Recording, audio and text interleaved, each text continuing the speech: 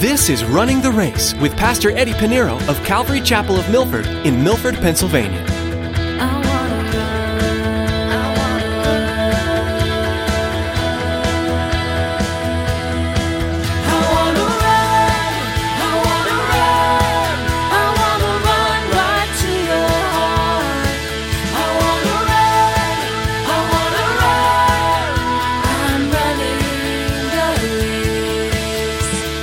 God loves Israel. He calls Israel beloved. Regardless of the fact that God called them a stiff-necked people, regardless of the fact they rejected the Messiah, regardless of the fact that now they're enemies of the gospel, God loves the nation of Israel. He loves the nation of Israel. Can we believe otherwise? Is not God the God of love? Of course He is. Is there a man or any man, regardless Jew or Gentile, that He doesn't? It's impossible. He loves all. He doesn't hate any man. It's not in His being. It's just not Him. Today, Pastor Eddie will be reminding you how much God loves the nation of Israel. Even though they turned away from Him again and again, His promises remained and His love never failed. God loves you too. It's the same love that He has for the children of Israel. After all, if you're a follower of Jesus, you're His child too. God makes promises to you as well, and He will keep them. Let Him embrace you and love you as only He can. Well, let's join Pastor Eddie in the book of Romans chapter 11 with today's edition of Running the Race.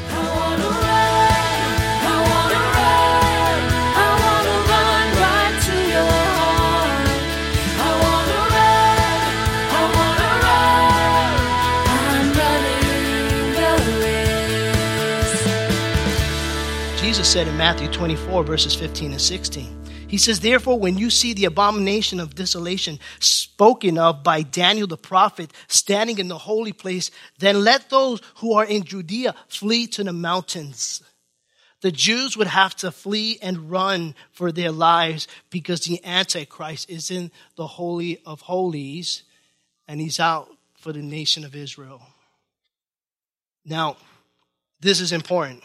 At the end of the 7 years, this is why I'm giving you this between verses 25 and 26. Unto the fulfillment of the Gentiles has come. We have been raptured, caught up. And at the end of the 7 years, Jesus will return again. This would be His second return. The first time He came, the Gospel of John tells us He came to His own knew Him not. He was rejected by His own. As a matter of fact, they crucified Him. We all crucified Him.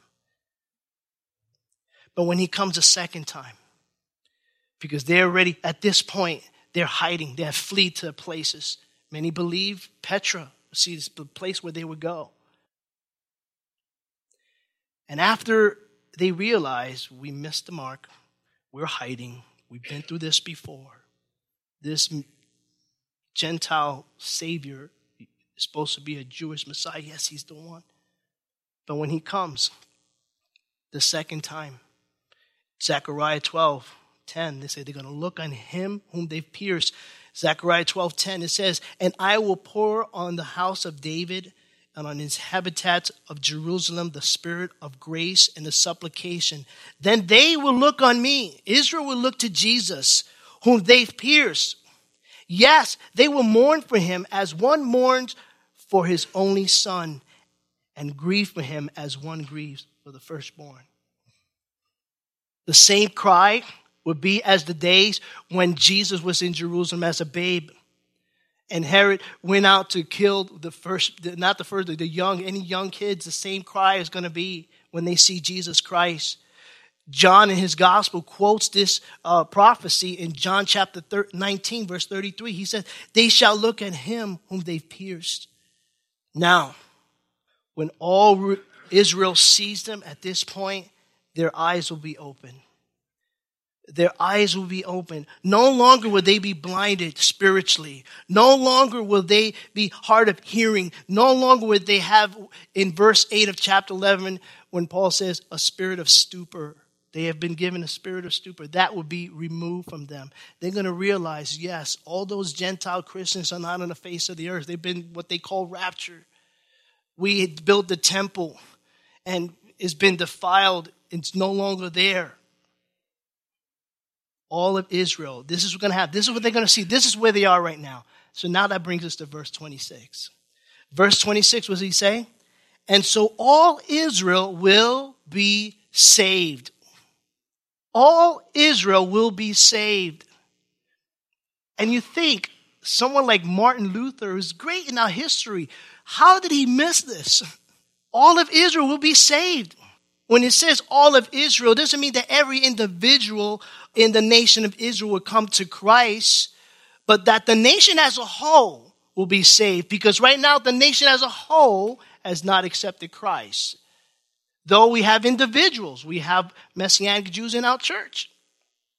Full Jews, mother and father Jews, raised up Jewish, and have found Messiah. So he says in verse 26, and so all Israel will be saved, as it is written, the deliverer will come out of Zion, and he will turn away ungodliness from Jacob. He's quoting Isaiah 59 verse 20. Let's read that. Isaiah chapter 59 verse 20 says, the Redeemer or the Deliverer, is referring to Jesus Christ, will come to Zion, that is Jerusalem, and those who will turn from transgressions in Jacob, is speaking of Israel, says the Lord. It would happen when he comes. But Jesus Christ is going to come, and on his right thigh is going to say Lord of Lords. Okay, he's going to be the King of Kings, Lord of Lords. Verse 27, he says, for this is my covenant with them. God made a covenant with them. When I take away their sins, he's going to take away their sins. Before they made their sacrifices, they would sacrifice animals and it only covered the sin, but there's only one blood that could take away the sin, and that is the Lamb of God, Jesus Christ. But here he says, he's quoting Isaiah 59 verse 21. It says, for this is my covenant with them. He made a promise to them. I will take away their sins. It's not a covering, it's a taking away. And God has promised to save his people. God has promised to save his people, and God keeps his promise with his people. Verse 28, he says, concerning the gospel, they are enemies for your sake. You just picture that. They're enemies for your sake. Jews are enemies in that they reject the good news. The good news is what? The gospel of Christ. Now, they're enemies of the gospel. They're not enemies of the church, you see. You may find that in early first century in the history of the church. But they're not enemies of the church. And that's why when I share the gospel with Jews, I don't use the term church. Because to a Jew today, you know what church? If you say church, you know what they're thinking about? The Holocaust. Because the Catholic Church were really supporting it. The priests would go through the ghettos with their cross in the ghettos where the Jews were, as the Jews were being persecuted. So when you say church to a Jew, they're thinking Holocaust. Just letting you know that's the history. So I say congregation, I'll say the chapel, because I want to keep them, you see. I want to share the Messiah. Tell them that I have your Messiah in my heart. But they're not against the church, they're against the gospel. It's the same ways that we have the world is against the church today. We're the minority nowadays, aren't we? And it's not just the Jews, so it's not a Jew thing, but we're keeping this in context here because we know that there are people who hate the gospel, are enemies of the gospel, because as a matter of fact, we were enemies at one time, were we not? We were enemies with the Lord, with God. Keeping this in context again, we're dealing with the nation of Israel because the fact that they are enemies of the gospel, we Gentiles benefit from this. We're echoing verse 11. In Romans chapter 11, verse 11, he says, I say then, have they stumbled that they should fall? But in the term meaning that they stumbled permanently, Paul says, certainly not. But through their fall to provoke them to jealousy, salvation has come to the Gentiles. You make them jealous. You tell them, I have your Messiah in my heart. Is going to make them jealous. Concerning the gospel, they are enemies for your sake, but concerning the election, they are beloved for the sake of the Father. You see, the election here, the word election is important for us because we have those with a Calvinistic view background, thinking that some are elected, some are predestined to go to heaven, some are predestined to go to hell. That's hyper-Calvinism, not all Calvinists. But the election is not only applied to Gentiles. We always think it's only applied to Gentiles. This is important for you students who want to understand, who want to interpret end-time prophecy, especially when you get to Matthew chapter 24, because Paul has used this in the past in verses 2 and 10, we saw this last week. He's referring to the remnant of Jews. They're the elected, right? We only think that elected only apply for Gentile Christians. No, it's also, we see that he's referring to Gentiles. They're elected. Now, matter of fact, turn with me to Matthew 24. Matthew 24, I don't have this in my notes, but I think when we look at Matthew 24 and people who are, I'm a pre-tribber, I've always say, I'm so pre-trib that I don't eat post-Wheaties. But these are for mid-tribbers that think that we're going to go through the persecution. And you can see when Christ talks about the end times, the great tribulation in this passage, he's talking about the coming of the Son of Man. Now, we already see the fulfillment of the Gentiles. The fulfillment of the Gentiles will take place. That's when God is going to deal with Israel again. Israel as a whole. We're raptured up, remember. We're in heaven. We're having this honeymoon.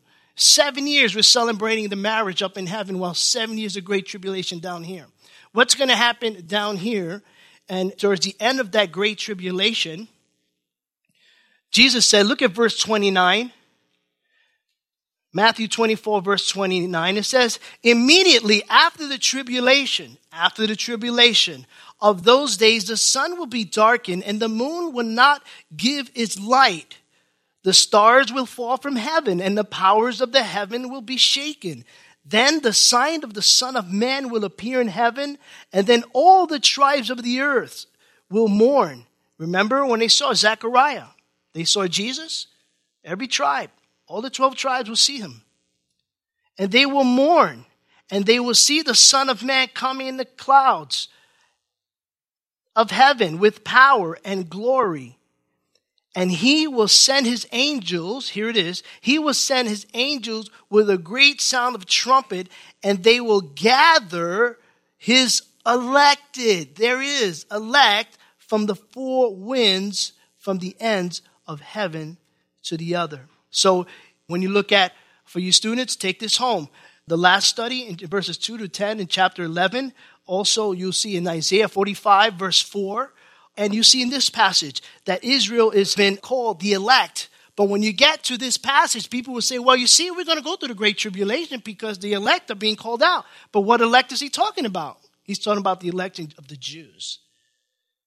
So that's why people say, wait, Matthew 24 doesn't go together with the sequence, the God's divine outline when you look at Revelation.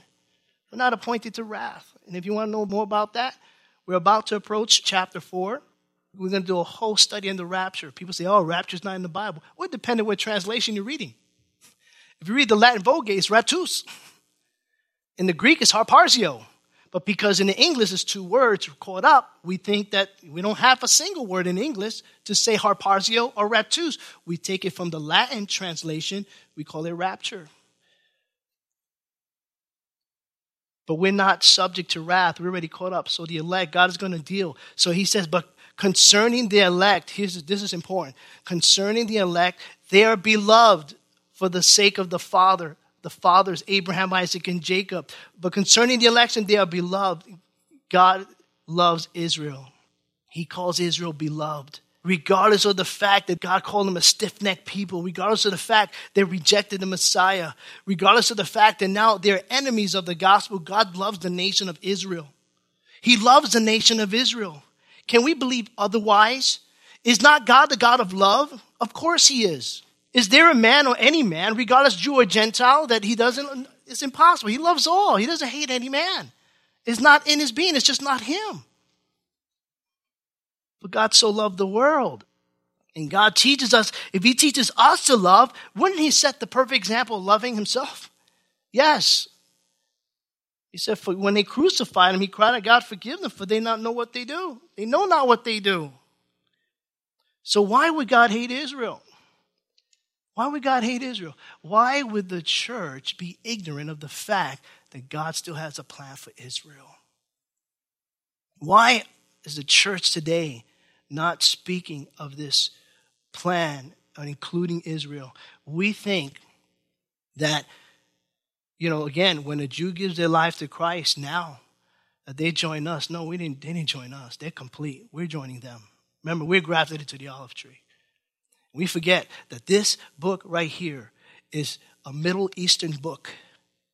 It's a Middle Eastern book. We're so caught up in our Western culture, and we try to interpret it with our Western culture mind in our own opinion, and we lose the proper translation, biblical definition, and the prophecies, interpreting the prophecy. I mean, we can expect the world to hate us, to hate the Jews, but that should not be of us. The Lord said in Zechariah chapter 2, verse 8, he says, "For he who touches you," speaking to Israel, touches the apple of his eye. We mess with Israel. And let me tell you something. I don't understand why every nation that exists throughout history have never really looked at the history of Israel being persecuted over and over again. And where are those nations now? Anybody have heard of Edomites? No. They don't exist today. Are the pyramids? They're still standing. What once was a thriving, powerful nation. The Holocaust, over and over again, those that mess with Israel has felt the pain. And pretty much what the Lord said, I will bless those that bless you, and I will curse those that curse you. It has not been lifted. It was a one-way covenant. It wasn't a two-way covenant. It's a one-way covenant. And so God loves Israel, and he sovereignly chose the fathers. Here, speaking about the fathers, the patriarchs, Abraham, Isaac, and Jacob. And he made a covenant with them, and he will carry through with his promises. Let us look at verse 29. Verse 29 says, "For the gifts and the calling of God are irrevocable." In other words, although Israel has failed, Israel has rejected the Messiah, the gifts and the call are irrevocable. God doesn't change his mind. I mean, we change our mind. We lose our mind and we change our mind. But God is the same yesterday, today, and forever. God doesn't change his mind. He doesn't take back his words. He doesn't make mistakes. That's why when you hear the term written in stone, when God gave the laws, he wrote it in stone, and Moses carried those stones. Because the stones, you can't erase it. There's no erasers. It's written, and what he says, he doesn't make mistakes. He doesn't change his mind. And so the calling and the gifts and the calling are irrevocable. God, it doesn't take them back. Now, to keep this in context, keep it in context. Context. When it comes to the gifts and the calling, it's not referring to spiritual gifts. Yes, there are spiritual gifts, but it's not referring to the spiritual gifts here. Paul is speaking about the promises he gave to Israel, those promises that God is not taking back. What are those gifts? We saw them in chapter 8. We saw them in chapter 9. In chapter 8, it applies to all. In Romans chapter 8, verse 30, he says, "Moreover, he predestined, these he also called. Whom he called, these he also justified. And whom he justified, these he also glorified." Concerning Israel, they were blessed with these gifts and the calling to be a nation, to carry the oracles of God, the covenants of God. In Romans chapter 9, verse 4, he says, "Who are Israel, to whom pertain the adoption, the glory, the covenant, the giving of the law, the service to God, who can only go in the temple and serve God, and the promises." So it's speaking about those gifts and calling that God has called Israel to be a nation. Once God made an unconditional covenant, a covenant he's made with Abraham, Isaac, and Jacob. He never goes back on it. He made a covenant with them. And that covenant is an everlasting covenant. We see many covenants in Scripture. When God said, if you will obey my laws and my commands, you will be my people and I will be your God. But you have to obey those laws. But prior to God giving the nation of Israel laws, he made an everlasting covenant with Abram, who is now Abraham. And the promise he made to Abram in Genesis chapter 17, verse 7, the Lord said, "I will establish my covenant between me and you, and your descendants after you in the generations for a" what? "Everlasting covenant, to be God to you and to your descendants after you." God is still the God of Israel. And it's an everlasting covenant. It's a one-way covenant. In other words, Israel it wasn't conditional based on Israel, whether they're going to sin or reject God. It wasn't a condition whether or not Abraham was going to continue to be a father of faith. It was all based on what God has promised to Israel. This is my promise to you. And he kept that promise. And to prove that he kept that promise, what happened when the Lord said, I will multiply your descendants like the stars in the sky? Unconditional covenant, right? What happened after 10 years waiting? Sarah said, listen, I can't wait any longer. We're supposed to have a son, I waited 100 years. What's going on? Well, here's my maidservant, Hagar. Abraham, you lay with her. He didn't argue. He should have argued. He didn't argue. And guess what? The child we have from her will be our son. God didn't want it that way. That was by the flesh. God wanted it to be supernatural. But guess what? Here's the point. God's promise still remained because how many Arabs do we have in this world? Just as much as Jews. You see, the seed of Abraham was blessed. It was a covenant God made to Abraham. He didn't say, well, okay, you messed up, Abraham. That's not what I had in mind. But Lord, you didn't say I had to do something. No, it was a one-way covenant. And because God made that promise to Abraham, as much as he didn't want Ishmaelites and Ishmaels, they had to multiply as much as through Isaac and Jacob. Now, saints, you know what? This is an amazing thing for you and I to understand because it just shows you how amazing is the God that we serve. How awesome and graceful is the God we serve. Because if the God we serve didn't take back those gifts and calling and promises for the nation of Israel, he's not going to take it from you. If he made a promise to you, he's going to keep it. He's going to keep it. He never changes. Even when Israel was faithless, they didn't trust in the Messiah. They didn't trust in Jesus. They were faithless. God never changed. God remains faithful. They were unfaithful. God still remains faithful. You're unfaithful with the Lord in your worship to him. He still remains faithful to you, you see. And that's because God cannot deny his very nature. He can't deny his very nature. 2 Timothy chapter 2, verse 13. Paul writes to Timothy, he said, if we are faithless, he remains faithful. He cannot deny himself. He cannot deny himself. He remains faithful. And so that's an assuring thing to know that we serve a covenant-keeping God. We serve a God that makes promises. And the promise he made to us when we accepted Christ as Lord and personal Savior, he said, I will go prepare a place for you. And let me tell you, he's preparing a place for us. And if he's coming to prepare a place for us, it's not for the place to be empty. He's coming back to get us. Verse 30, he says, for as you were once disobedient to God. Remember when we were once disobedient? Remember we were once enemy with God? Our minds were enmity with God? This is your BC days before you Christ, before you met him. For as you were once disobedient to God, yet have now obtained mercy. God was merciful towards you. I'm running the race. The book of Romans gives us a unique review of scriptural doctrine. As we continue to learn from this New Testament book, we'll also discover the gospel's powerful message throughout and discover practical life application with it as well. We pray Eddie's message on running the race has been an encouragement to you and that you're eager to learn more about the gospel message and how it applies to you. We'd like you to know that we pray for you regularly here at Running the Race, and we're so glad that you are one of our listeners. We'd also like to encourage you to find a local church where you can be part of a community that's growing together in faith. With that in mind, here's Tracy. Maybe you're listening right now in Milford, Pennsylvania, and you don't have a home church. We want to take this time to invite you to join us for worship.